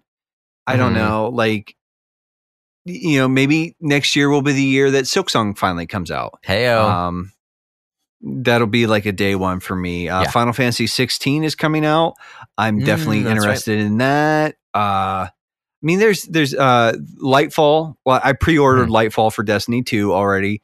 I pre-ordered that so that basically I can jump into that next year whenever I get to it and not have to worry about taking a penalty. That was one of the reasons I sort of loaded up on that. So like I've got some stuff that's coming out next year that like I'm like, yeah, I'm primed for, I'm ready to go on. Yeah. How about you? Yeah, so I just have a top 3. I could probably list off more. And if I dug into everything that was coming out, I'm sure it would be, I could write up a top, 10, 15, something like that, especially with as many games that got pushed. It's going to be a very busy year, especially the front half of next year is going to be like just relentless. All the games. The top 3. Okay, so this is the most basic answer ever, but it's true. Is Zelda Tears of the Kingdom? Okay. Oh, I forgot about that. Yeah, the short list. Even as like mixed as sort of like as sort of strained with as my relationship is with Breath of the Wild, Tears of the Kingdom looks. Yeah. And I'm kind of yeah. And here's the thing is like for a game, generally I wait for reviews for most games, but anytime a major Zelda game comes out, it's going to get 10s. Like you don't even if it's not looked back on very fondly, something like Skyward Sword, it got Skyward Sword got 10s. So like you can't. I'm saying you can't trust read reviews to get an idea of the game for sure, but I'm saying that to justify it's probably going to be like, if not a day one purchase, like first week, first month, I'm probably going to jump in when the hype is hot. Because I love it. I love it. So Tears of the Kingdom is top tier. Octopath 2 looks fan-flippin-tastic. And I love the first game. And so that's another one where I'm hard pressed. I don't know, because it's a huge JRPG. I don't know that I'm going to be able to buy it, first week or whatever. I might wait a little bit on it, but man, that's on my short list of ones to pick up. And then the third one you already mentioned is Silk Song. If it comes out, come on, man, you have to. After Hollow Knight. Again, that's going to be when it's like, here's, just take my money. Exactly. I've said it before. Like, even if the game totally bombs, which I don't expect it to, it's worth picking up at full price just to say, well done, Team Cherry. This is how much I love Hollow Knight, Yeah. It's like, keep making more stuff like that. Well, and that's like sort of even like with Hades and stuff like that, where it is. And again, sort of, I wanted to touch on this. Like, I don't think Hades 2 has just been announced, and they're going to go into early access. So who knows? Oh gosh, it'll probably be a few years down the road. But it's sort of the question of like, how far do you go in commercializing your art in order to be successful? And I feel like with Hollow Knight and with Hades, especially, like, you have two smaller developers, even though Supergiant's like they're a triple I kind of team. Like they are like the premium indie developer kind of thing. Sure. And I think like that attention to detail and the overall level of quality really paid off for them. It doesn't always. Like, sometimes people pour themselves into something and it just doesn't catch. But like, that's something that I'm always going to reward. Like, if you do that, like, I will give you my money because you're doing the thing that I actually like. Even if I don't care about your game per se, you're doing the thing that I want you to do. Yeah. Like, I want those high quality sort of premium games. Just to sort of rattle off some of the things that are coming out next year. Diablo 4, I'm interested in. Probably not going to be a day one for me. Okay. I'm surprised to hear that. I like Diablo 3 a lot. But yeah, Diablo 4, we'll see. Yeah. We'll see. I've heard really, I've got some questions about like, how are they going to try and monetize this? What's that microtransaction kind of stuff going to look like? Yeah. Yeah. And ABK is just having a lot of like, aside from just the whole Microsoft acquisition sort of stuff, it's like they're having a year. You already mentioned Legend of Zelda, Tears of the Kingdom. Hogwarts Legacy is supposed to come out next year. I mentioned Final Fantasy 16 is coming out. I think that looks Forspoken, which I just not interested in that at all. Lord of the Rings Gollum. I mean, sorry, I thought we were talking about bad games. That game's not going to be good. Suicide Squad killed the Justice League. Atomic Heart, which looks interesting. Starfield, that one's going to be like, I don't know, man. It's freaking Bethesda, and like everything Bethesda does comes out buggy and kind of busted. Like, so I'm sure that they'll get it to a point where it's like the difference between Bethesda and the people who do Pokemon. What's that studio? Game Freak. Game Freak is that Bethesda actually goes and fixes the bugs, and Game Freak's just like, you're an idiot, and we'll just keep taking your money. Because we're gonna release another game in like a year, and you're going to buy even more copies of that game because that's how this works for them. Skull and Bones, which is like basically like the Assassin's Creed boats and boats and boats and boats and boats. Alan Wake 2 is coming out. Oh yeah, so that's right. That might be. We'll see. I'm waiting on reviews, but that might be a day one for me. Redfall, again, that's pretty interesting. There's an Avatar game coming out, Baldur's Gate 3, and then we're starting to get like the Dead Space remakes coming out. Pragmata, which is sort of like the survival horror game from Capcom. It's got like the astronaut holding the little girl's hand on the moon. Okay. That's slotted for sometime in 2023. There's a ton of stuff. So if I could just slip in Sea of Stars. No, Sea of Stars potentially. It's scheduling. The One Piece Odyssey game is so there's a pile of stuff that looks interesting for next year as far as coming out. What I will say is I do want to prioritize just playing more of what I already own. Yes. And sort of, I do want to sort of like hit that -10. I'd like to at least sort of hit -10 going into like next year. As far as sort of other things that we're potentially looking forward to, maybe like, are there any sort of challenges or personal sort of like goals you want to set as far as like whether it's just the podcast sort of related stuff or just even like, just your backlog in general? Yeah. So the first thing that comes to mind as I'm looking forward to 2023 and kind of, just some of the things that I want to accomplish. I do want to get at least finish my draft of my personal top 100 list. I think it's just fun to kind of wade through because at that honestly, at that large of a number, even number 100 isn't they're not like the greatest games. It's kind of funny when you whittle it down. Like it's really only kind of the top 30 or 40 to me that are like, oh, these are, fantastic. The difference between a personal top 100 list and something that's a little more corporate is that top 100, like for what we do, is going to be a little more cutthroat. Yes. Like, because it's two of us sort of fighting for like, these are the 100 best games of all time in our opinion kind of thing. And so you throw like more people into that mix and it gets a little more crazy and like, you're going to get like a really fine tuned list there. Yeah. But like, if it's like my 100 favorite games, like, when you get to 100, it might be like, this game's okay. I like it a lot, but it's not good. Exactly. Yeah. So that was something that was really interesting to me as I was putting together the list. Is like, oh, okay, yeah, it's not. There's less pressure, if that makes sense. But it's fun. I wanna kind of shape that a little bit more, just for my own headcanon. Also, it helps out. So I want to get that, at least that draft done, and hopefully kind of solidify that a little bit. In terms of kind of goals for the year, it's funny you said it. You want to get at least -10. That's what I'm shooting for as well. Because I recognize, like, I want to knock out a bunch of backlog games. Yes.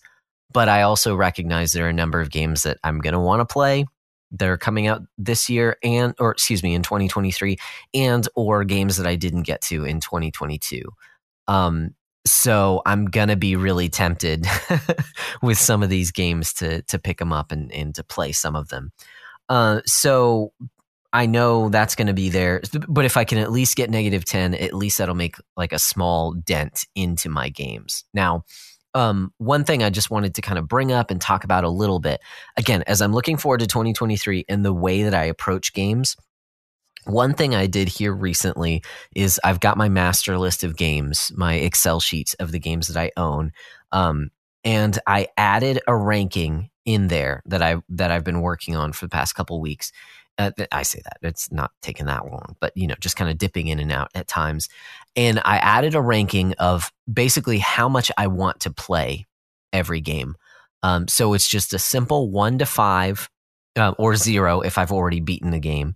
a 1 to 5 of like ones. If I never get around to it, it's not a big deal. It's basically a way for me to kind of cull my list because it's a ridiculous list of games. So, okay, these are the ones that I should be focusing on. So you basically have like a sort of like a personal hype category that you can sort the list by. Yes. So that I have my list of games that I want to beat in 2023, but then I have kind of a further, like, these are my 5s, you know, and then 4s are like right on the edge of like games that I really want to play, but 5s kind of take precedent. Like I want to play the 5s even more.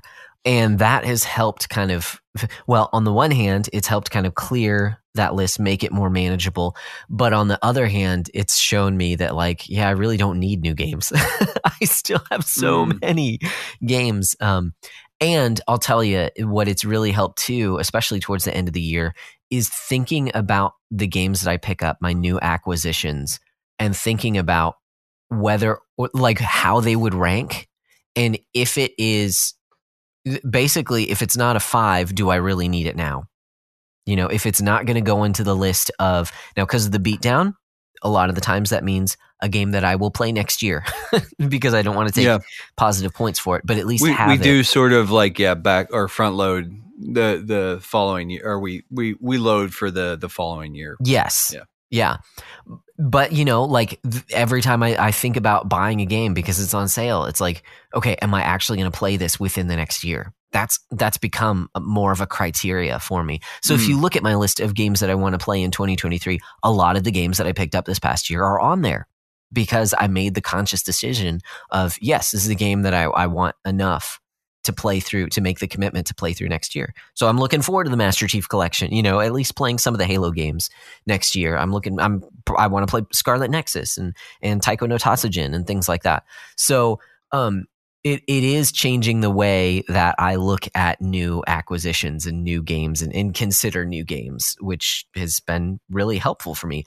Also, as I look to the way that I play games, I've come to the realization, you know, my main source of playing games, and I've talked about this multiple times, is when I'm on the elliptical. That's just generally that's the time that I can guarantee that I can play, and everything else is kind of a free-for-all in terms of the time that I get. Hey, sometimes I can play for 2 hours after the kids go to bed and Sam just wants to go do something else. And that's awesome. That just doesn't happen very often. And so one thing that I have found, which is totally new to me, is ways to play games while I'm on the elliptical. It basically making games more mobile. I own an Android tablet, and there are ways to stream games to that thing that I have just recently found. So Steam Link, I can stream from my PC right behind me to the elliptical across the room and play with an Xbox controller right there on the tablet. So that opens up a whole new world of games that I wouldn't have been able to play otherwise.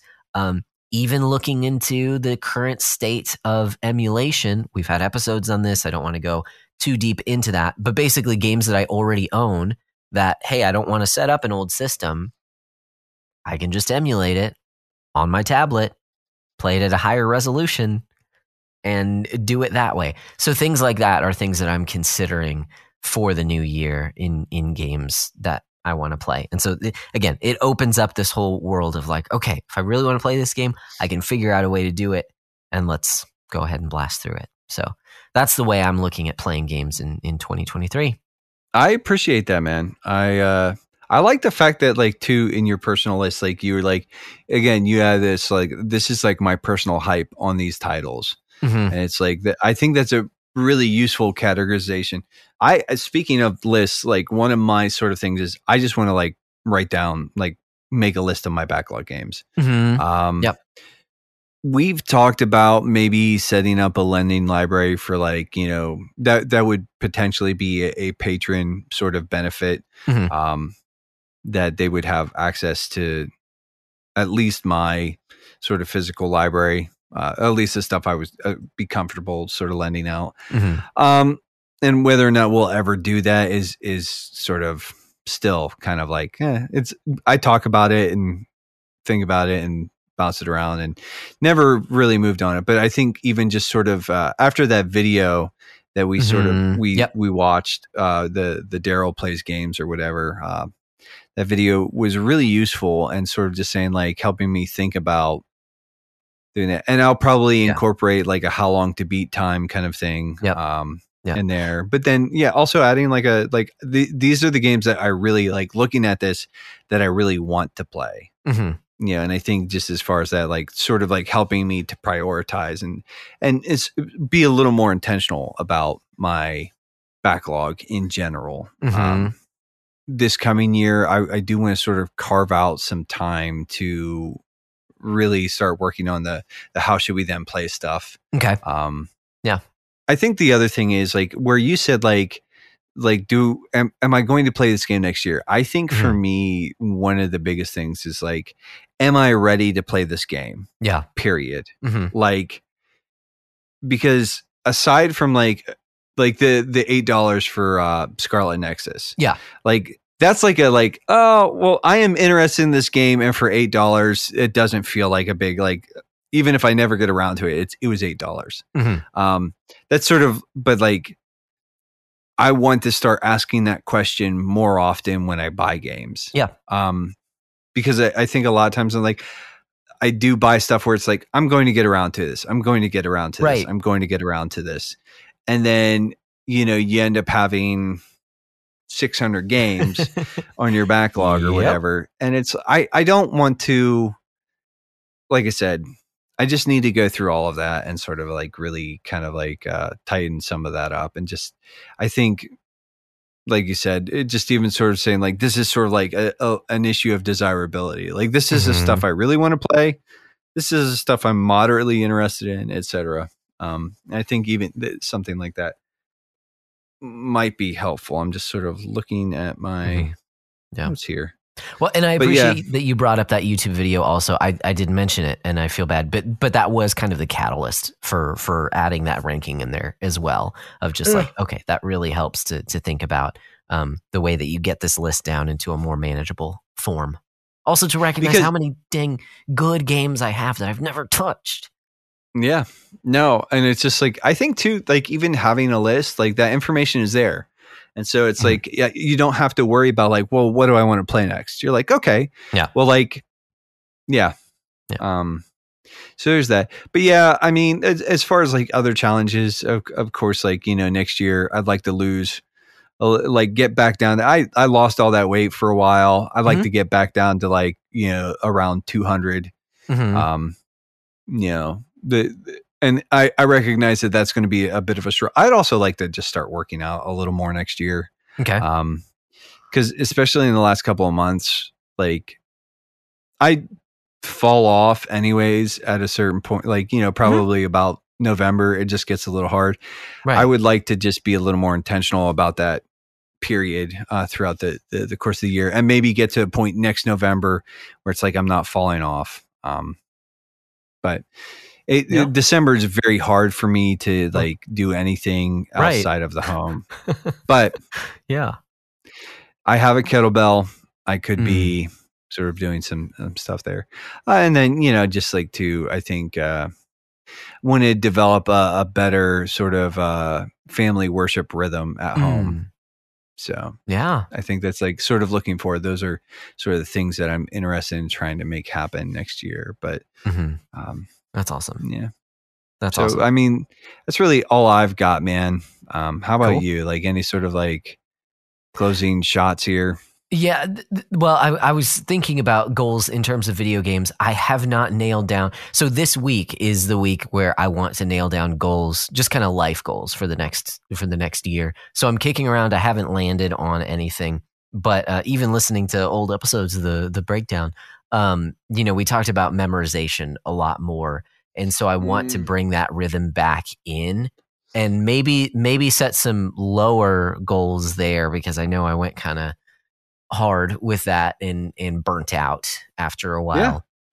So maybe lower that, but at least have something there to aim for.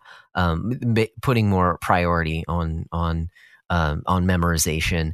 But I think also, I had something and I totally lost it. Oh, there are a few other things, and again, I haven't nailed these down, but there are a few other areas of theology in particular that I want to iron out a bit more for myself, especially as I kind of move into, some leadership type roles, a more pastoral role. Yeah, exactly. Just some things that I want to be convinced on for myself that I want to iron out. So again, as I look to the new year, these are things that I'm kicking around. Okay, if this is true, if it's not just like a nebulous, yeah, I'd like to do that kind of a thing. If I want to make it a priority, then I need to kind of start setting up like my routines, my rhythms, my daily rhythms and weekly rhythms and things like that are kind of downstream from that. In order to meet that goal, I need to put things in place in order to go towards that. So I'll be nailing that down over the next week, but I have some ideas in terms of that. Yeah. So, but cool. But yeah, that's all I got, man. That's looking back at 2022. I think it's been a good year. Yeah, especially even though there were no games. None at all. No good ones. No good ones came out. Like, listen, I understand that's like a sort of that has been something, a bit of a common refrain. And even like friend of the show, Micah, has really sort of despaired of like this last year. And he's like, oh yeah. And when it comes to like the big AAA bangers, he's not wrong. Yeah, there haven't been a ton of those, but this has definitely, I think, been like a year full of like indies and really cool stuff. Like, there have been more games, I think, this last year too, where there's a lot of like a lot of stuff's getting the side eye, like that Call of the Lamb. There's a whole bunch of like indie stuff, whole bunches of indie stuff where I'm like, oh, this looks interesting. So yeah, but for sure, there's still more games than I could ever play. Like new games. If you just limited it to 2022, I couldn't play all of them in a year. The ones that I'm interested in a year. Yeah. So it's with 2023 coming up, I'm just like, there's no chance. So for sure. Like I said, I'm choosing violence over here. Love it. Throwing some shade, some hand grenades, just lobbing bombs, being a jerk. But I think it is probably time to start winding down. One, I'm getting very sleepy. Two, we have done the thing. We have been good at being bad at brevity. And I think it's time to start rounding it down. Yep. So do you have any, sort of as we're landing the planes, any shout outs? Anybody from our community do something super cool that you feel like needs to be celebrated or acknowledged? I got two quick ones. One is just that I really enjoy seeing the Christmas hauls in our Discord. And actually, I think you started that. I'm pretty sure that you had kind of gotten the ball rolling on that. Let me see your loot. To you. Yes. But it's just so much fun to see, what other people, and in particular, seeing other dads and what they're getting. And so I don't feel like, oh yeah, Christmas isn't like about me anymore. No, this is normal for people. We just get little trinkets and things like that, which is totally fine. So I have enjoyed seeing other people's Christmas hauls. The only other thing is that we got a new patron, and so Porcho, not only is he a new patron, but he's like adding into the conversation a lot on Discord too, which is so much fun. And I've seen him on Facebook a little bit as well. So he was that was my shout out too, man. Just like say welcome. Well, no, it's welcome to the Patreon. Welcome, friend Porcho. And he and I have we've sort of been like chatting back and forth a little bit. He's always like, he's putting like some absolutely wild stuff into the Discord sometimes. I love he's got a really dry sense of humor, which I appreciate. So good and a fantastic beard, gotta say. Oh, dude, it's lovely. Yeah, dude, that picture that he dropped into him smoking the cigar, it's like he's got beautiful weather, blue skies, and I'm like, oh no, it's like subarctic where I'm at, and I was like, I want a cigar. No, but like just did want to shout him out as well. Yeah. Really appreciate his contributions and having him in the community. So, but yeah, as far as like any personal challenges, I know that we've both sort of been like kind of like, just like looking at that, making fart noises. I think, I'm going to sort of shift gears and just sort of move this into something a little more actionable and not as sort of like vague as like, oh, like losing weight, blah, blah, blah, blah, which is fine.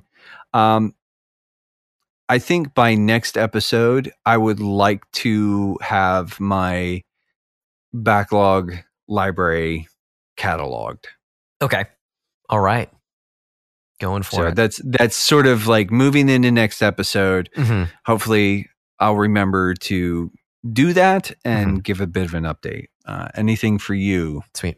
Well, it's what I mentioned earlier is that this week in particular, I want to nail down my kind of goals for the next year. And again, so it's goals which require kind of reevaluating my priorities and what, kind of my ideal kind of week would look like. And then the routines that I set up in order to hit those specific goals. And so when I'm going to tackle that. So there's a lot entailed in that, if that makes sense.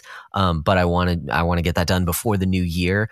And then just kind of from there, like, okay, now we can run the program, like if this is my new kind of morning routine, then I'd like to start hitting that kind of a thing. So ironing all those things out.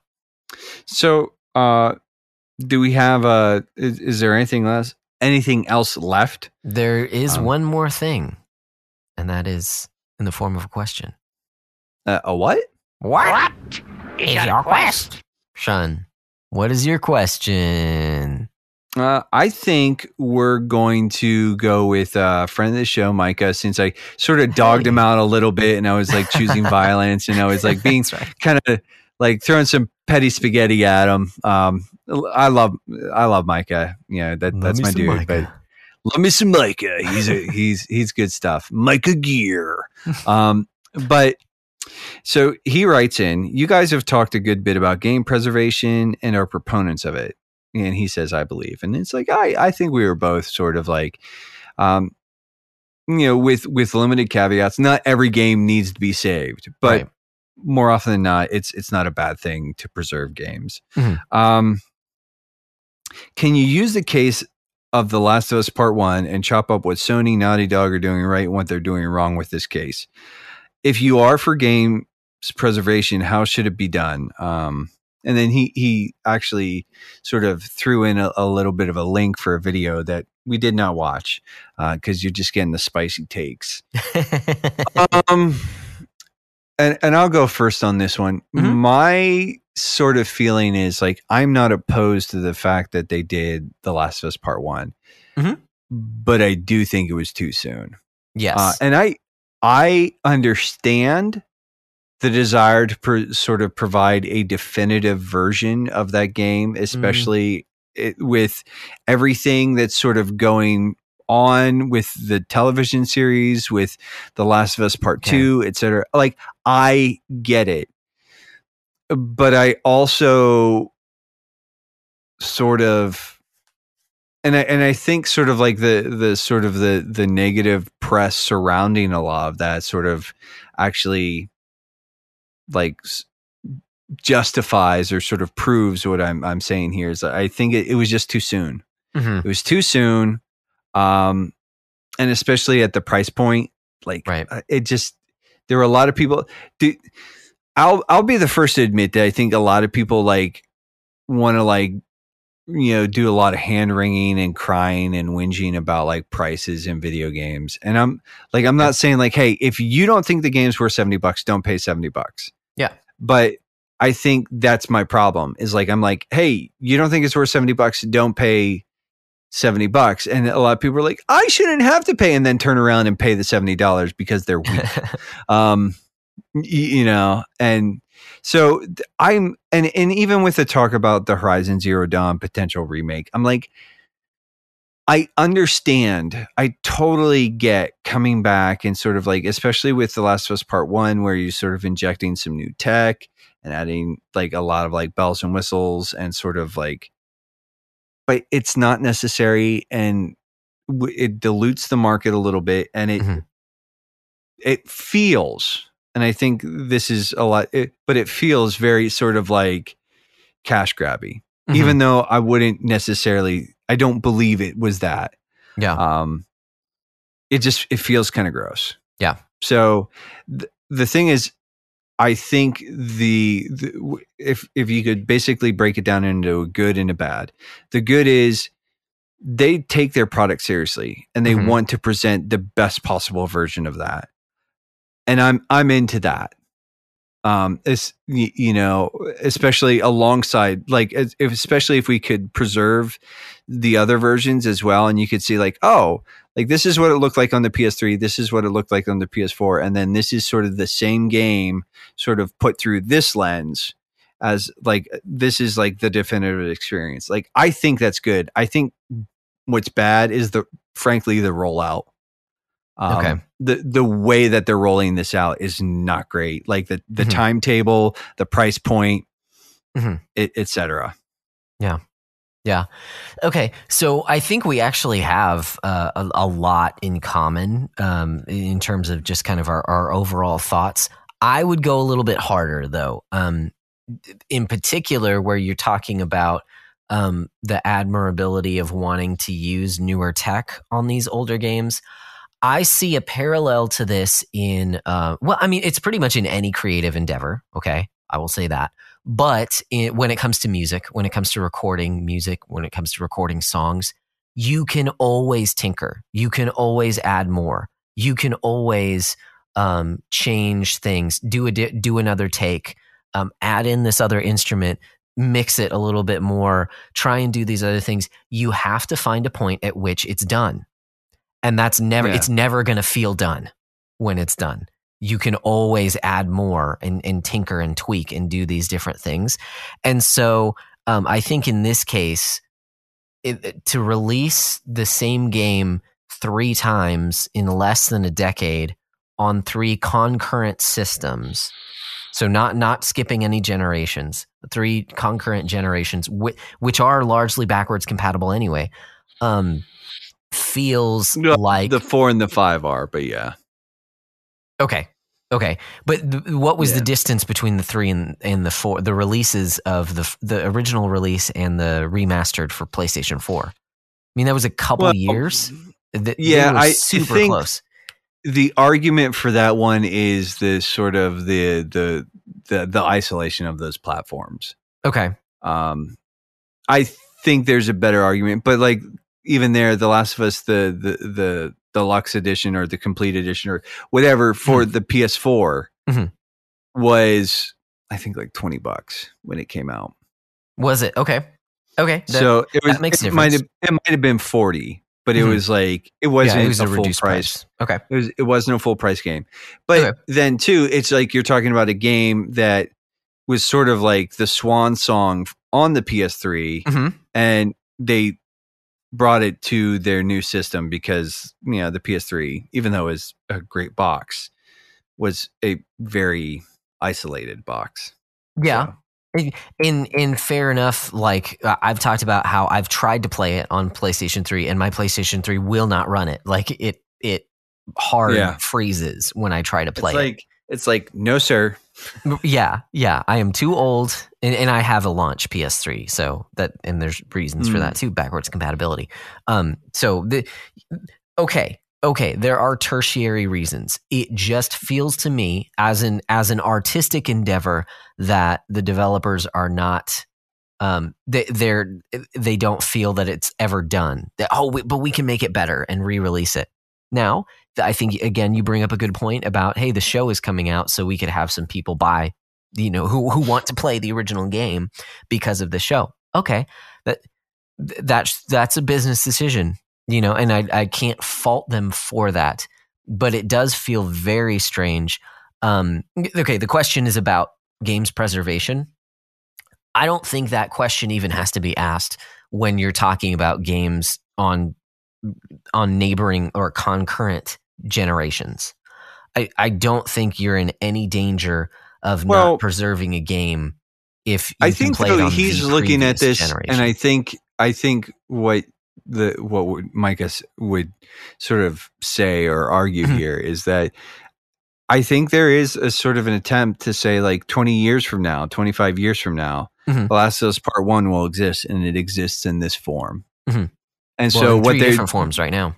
Well, but what they're I think what they're doing is they're kind of future proofing, and they really are sort of making the appeal for like in 20 years, 25 years, 30 years, this will be the version to go back to. This will be the version that's still playable. You know, I don't know.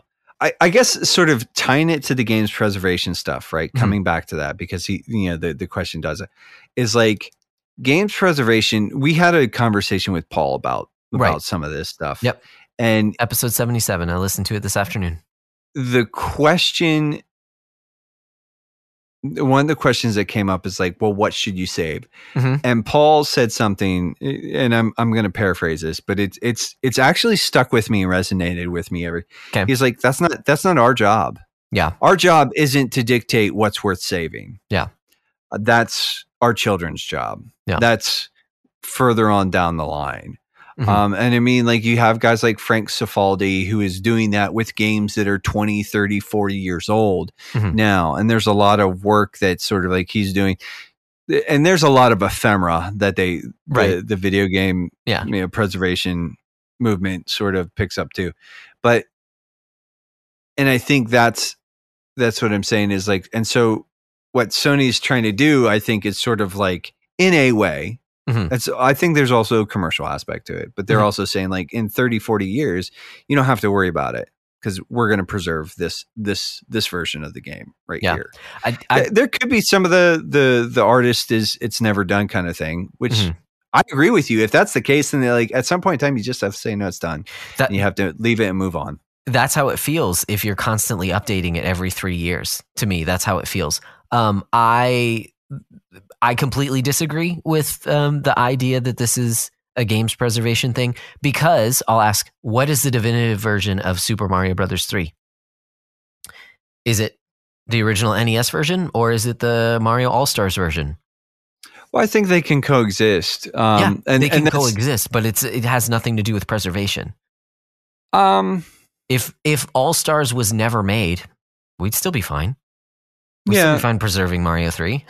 Like, you don't have to make a new version in order to preserve it. But and that's, I think though, the fact is, like I said, the some of the argument that I think Sony is making, and he brought up a very specific sort of, is that they are trying to future proof. They're trying to sort of circumvent the kind of, at least that's some of what they're coming at it. It's like saying like, and there's obviously like commercial stuff there too. Like to be honest, like the difference between Mario Brothers 3 and then the Super Mario Brothers collection for Super Nintendo or whatever is like, I don't think anybody at Nintendo was looking at that and saying like, no, this is the version that kids are going to be playing in 30 years. Whereas I do think that was probably in some of the talks in sort of The Last of Us Part 1. Really? With it coming out so soon within the life cycle of those games? Okay, so I think part of it, and we're getting a little long in the tooth for a question segment. I think Sony is very much trying to sort of position itself as like the games as high art people, or the games as serious art people. And I think The Last of Us Part 1 was part of that. It's like, no, we take our product very serious. We think that what we're doing is significant in a way that deserves to be almost like a Criterion Collection kind of thing. I think that's probably what they're getting at. And I think and again, I would just kind of come in and say, I'm not sure it's theirs to decide. Yeah. I think, go ahead. If that were the case, I think that would be really cool as a specific, there was like Player's Choice or whatever games. If you could have a specific label for something like that and include dev interviews and stuff like that with a deluxe version of the game, maybe a redone version of the game, and charge full price for that, I think that would be really cool. I think if they put their money where their mouth is and really go that route and like label games, a deluxe edition or super remake version. I'm throwing this out there. Even like you said, Horizon Zero Dawn. Okay. If you re-release that in a different engine and include dev interviews and stuff to where you're like the importance of this game, the impact of this game, then cool. Then I think that would be the route to go. But without making that clear, it feels very strange to me. So, but I think that's actually a cool idea. If you could do that, like have a Criterion collection for. I just think, like, cool. I think a lot of, just to sort of like close out, I think a lot of the problem with like the Last of Us Part 1 and the way to release is just more of like Sony's sort of out of touch. I think Sony leadership in a lot of ways. This just feels like a very sort of like cash grabby kind of Sony right now, which is not a great look. Yeah. And so like when you pair it with like you need to right now, you're kind of on top. Well, but they're also they're facing some stuff. Yeah. Okay. They're facing some stuff. Yeah. I mean, but that's true. I would say like it just feels like kind of the wrong move where I don't hate it, but it's not the right time for something like that. And it comes back to like what I was saying before. Like I think the biggest problem is the rollout. You don't want people asking the question like, do we need this? Right. Like what you want them with something like this, you want them to be excited about it and be into it. And frankly, it's like, it's not the right time. Yeah. So, yeah. But that was a great question. Thank you, Micah. Great question, Micah. So, awesome. And if you want to shoot us your questions, there's tons of ways you can do that. Our email address is thebacklogbreakdown@gmail.com. On Twitter, our handle is @bbdowncast. We're on Instagram.com/thebacklogbreakdown, posting all kinds of cool images on there, getting the ball rolling for some conversations. On Facebook, our group is the #BacklogBookClub. We also have a Discord. Link for that is in the show notes of this episode. And then if you want to get a little bit more personal, I generally go by Broccolope on the internet. And Nate goes by Nate_McKeever. There you go. So, yeah, I think it's again, we did the things. We were really good at being bad at brevity tonight. We didn't say the thing that always leads to these scenarios, but we might as well. Still like, this one won't be that bad. No, not long at all. But it wasn't bad. It's just like it goes long. It's true. So. It's true. But here we are, standing on the corpse of 2022, looking forward to what new adventures come. Forgetting that desiccated, maggot-ridden mess that was 2022, and looking forward to all the promise and I don't know. Cheers to New Year's. Yeah, cheers to New Year's. But all right, boyos and ladies, I think it's time to sort of really land this plane. And I guess, Josh, until next time, what should they do? Guys, as you're looking forward to 2023, keep beating down your backlogs, and we'll keep breaking down the benefits.